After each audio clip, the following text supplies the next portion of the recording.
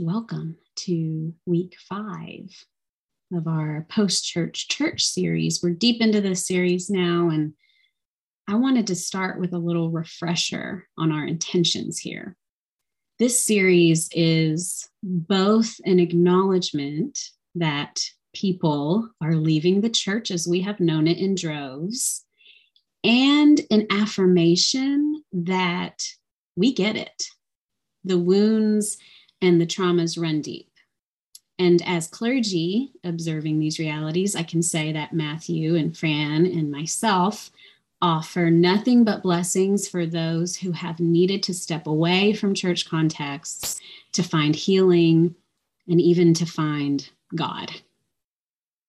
And at the same time, we are very much still committed to you, to us, to this sacred space we are creating together.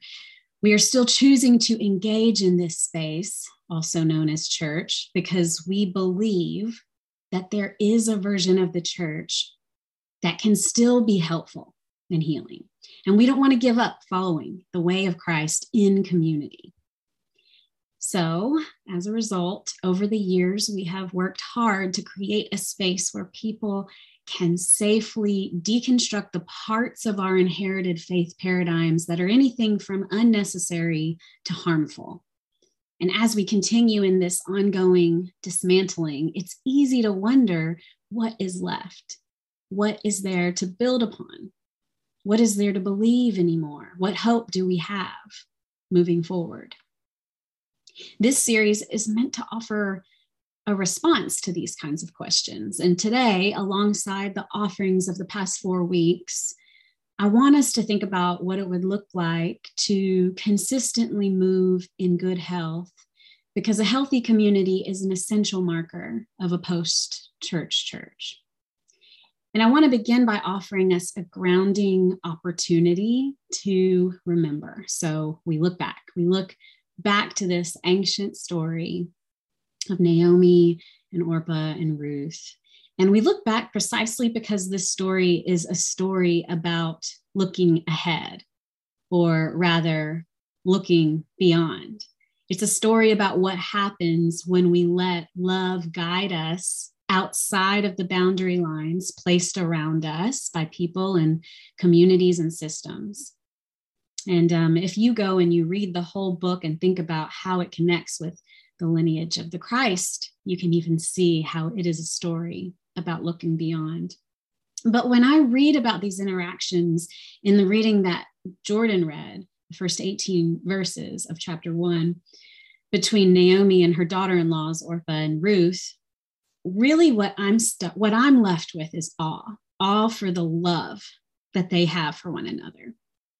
Their conversations, their grief-filled interactions, their decision-making, their movement, it was all steeped in a love so wild that they are willing to entertain choosing it over security, over stability, over safety and societal expectations. So in the story, as you heard, the men in their life, AKA their livelihood in every way, have all died, and the women have to figure out how they're going to live now. Orpah ultimately chooses to go back to her family and her land, but I want to point out that she does this with Naomi's insistence and her blessing. Ruth, as we know, decides to stay with Naomi, and both choices were made in collaboration and with careful regard for the other. So, their love for each other directed them on how to proceed in light of their realities. And they each had to make their own choices. And it was a love that moved beyond blueprints, beyond limitations and circumstances, and beyond the obvious, so that ultimately there was no one left behind, no one left totally vulnerable or totally alone. Everyone had the care and provision they needed, no martyrs necessary. To me, this is love embodied. And indeed, these women loved one another with their whole heart, their whole soul, their mind, and their strength. And so to me, it's no wonder This story is paired today in the lectionary with the gospel reading we read earlier, where Christ talks about love as the greatest commandment, love of God and love of neighbor on par with love of self. Love, love, love. And I'm reminded of this story with my daughter, Cozy, where because of my great love for her, I found myself teasing her one day. See, and you may understand this, sometimes the world stops when I look at her, and the full impact of her becoming washes over me. And I can see the truth of it clearly, that she is growing at every moment, that she's becoming her own person more and more every single day. And to witness this fills me with excitement and joy, but also a particular grief. And so one day, from this deep well rose up and out of me the words, "Can you please stop growing?" And Cozy responded lightning quick with words she's heard time and time again when I implore her to eat her vegetables. She said, "Mom, I can't help it. Healthy people grow." Healthy people grow. And it made me think about us and our work and how really it all boils down to growing in love every single day. This is forward movement. This is spirit practice. Are you growing in love today? Are you, at the very least, inching your way toward love? Well then, well done, good and faithful servant. You are exactly where you ought to be. See, every day, and I'm about to plug our first 4 sermons here, our attention to the divine, our practice of authenticity, our commitment to sacred community, our dedication to love our enemies and move in good health every day, these realities offer us the chance to grow in love. And every moment we have an opportunity to expand because of this love and to fill up those expanses with more love. This is our work, and there is no work more important, none, than this work of love. And so I want to make a suggestion based on all of this, and it is that we develop a love hermeneutic as our lens for moving into good health. A hermeneutic is a filter for how we go about interpreting scripture. And I'm saying that we can take this same concept of hermeneutic and apply it to how we view the world, how we see society, how we navigate our relationships and move in community. And we can do this because the idea is the same in any circumstance, that amidst the paradox, any upheaval, any gray spaces, there's one thing that's just always clear: love. Love is certain. Love is of the utmost importance. Love is our priority. And what better example of this kind of love than of this story of Naomi and Orpah and Ruth, a chosen family, not blood related, but bonded together by choice. And we are bonded together by choice as well. We don't have to be here, but we are. We don't have to keep showing up, but we do anyway. And the best part is we get to create our dynamic together. We're not burdened by inherited prescriptions weighing us down. We're not bound by tradition or the need to compare ourselves to other churches. We're creating our own reality as a sacred community. And I'm saying, may we create from a place of deep concern for our wellness, and may our measure of success always be our love. And we begin with our own selves, our inner landscape. When we apply this love hermeneutic, instead of the all too common sinfulness hermeneutic or conditional goodness hermeneutic, we can easily access the power of our Imago Dei with the love hermeneutic. And we can embody the truth that we were created in God's image and the Spirit of God is in us. And this will do wonders for another necessary marker of health, which is the reclaiming of our intuition. In past contexts, it may have been necessary for you to go to sleep to your instinct. It may have been required for you to disregard yourself or quell your nature. But enough with that nonsense. In the post-church church, we can trust ourselves. Because in the post-church church, our work is not telling each other what or how to believe or how to see God, but it is pointing out the belovedness that is already ours, and then equipping and supporting one another as we live into this belovedness in our everyday lives. As we seek to move in this good health on our journeys, and as a community, our entire spiritual posture will shift and improve. This is an inner posture, a way of being in the world, a way of navigating our realities and our circumstances. And a healthy, mature posture is one that has moved away from the always defensive and the ever reactive, and instead moves in groundedness and peace. Consistently keeping this kind of a healthy posture, even with every news cycle, even with every natural disaster or societal disappointment or personal chaos, this is the mark of a healthy spiritual sojourner. And it's hard as hell to do this. Like, it takes regular spiritual practice, and we may never quite arrive. But there really is no other way for our contribution to the collective to be sustainable.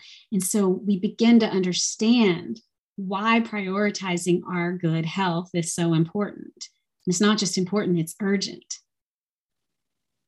So again, this is hard. And again, it takes regular spiritual practice, which is also hard and requires our discipline and our consistency. But luckily, applying the love hermeneutic here will enable us to access things like compassion for ourselves and others, which helps us to continue to do this work that a healthy faith posture asks of us.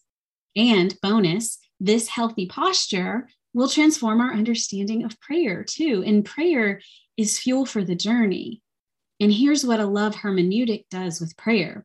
Instead of feeling guilty about not being drawn to prayer at all or anymore, we finally realize that we're simply evolving and growing. And as we expand, so does our understanding of prayer. And so we move away from a simple checklist of requests and into a genuine concern with consistent divine encounter, whatever it may look like, which is all prayer really is. And guess what? With your concern for wellness and your love hermeneutic in tow, you get to decide on what prayer, that divine connection, looks like in your life. So you don't have to compare yourself to people, or you don't have to be told you're doing it wrong. You get to decide what prayer looks like in your life. This is a healthy relationship with prayer. What's more, a love hermeneutic will also help us develop a healthy relationship with the Bible. Here, we don't need the Bible to be God anymore, and we don't necessarily need to throw it out. We're simply needing a new approach with how we come to it. This approach should be with responsibility, with humility, with openness and thoughtfulness, coming to Scripture, knowing without a doubt that love is the most important thing, just like Jesus says in today's reading, by the way. Coming to Scripture in this way, every time we read it, no matter what we're reading, knowing love is most important. This is a marker of good health. And if we're going to seek this healthy relationship with the Bible, then we'll need to embrace all sorts of other markers of good health as well, such as non-dualism, the ability to see beyond the binary. We'll need to become comfortable sitting in the paradox and sifting through the nuance, even though it's the harder way. We'll need to loop mystery into our faith journeys, which requires a level of surrender, because there's no way to do any of this without becoming a person who is practiced at holding things lightly. But to quote my own self, tight grips leave no room for abundance, but open hands are a divine invitation. So we hold everything lightly on this journey. Everything but love. And finally, but not finally at all, because I could go on and on and on, I want to mention that a community who moves in good health is always going to be trauma informed. The post-church church is not interested in a toxic positivity kind of wellness, but a wellness that makes space for the healing that needs to take place. This means at any given time, we seek to understand the role that trauma has played in each of our lives, including societally and historically. This is just a part of our faith work. Our love hermeneutic compels us to make room for how this knowledge, affects everything from our image of God to how we experience church, to the particular ways we need to experience healing. We cannot be embodied whole people or communities without tending to the ongoing realities of our traumas. My friends, there is so much more, like how moving in good health means retiring harmful productivity mindsets, the ones that tell us to overdo till we're overdone and cause us to spiral into shame when we don't. Or like how a healthy community is committed to collective self-awareness and necessary self-scrutiny, even as we dole out that compassion like it's going out of style. Or like how moving in good health means moving beyond the unimaginative realities of hierarchy, like Naomi, Orpah, and Ruth. We can dream beyond what we thought was possible and how we collaborate and how we make our choices.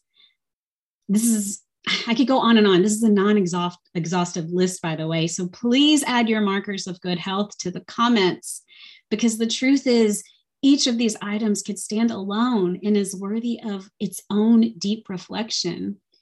But the point here is that we emphasize a concern for good health as an individual, as a collective body, as a post-church church, and we are filtering our understanding of it through the lens of this love hermeneutic.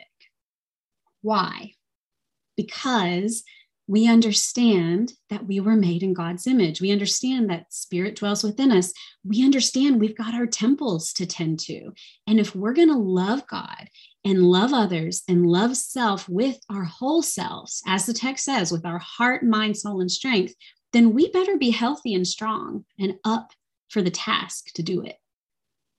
This, to me, is why sacred community is essential for us, because this tending to our healing, this making our bones strong, this thriving in good health, it's just not sustainable alone. We are each other's medicine. We are each other's vegetables. We need each other to do this healing work, to stay healthy, to be people who grow. When we try and go it alone and we inevitably feel depleted, we lose hope.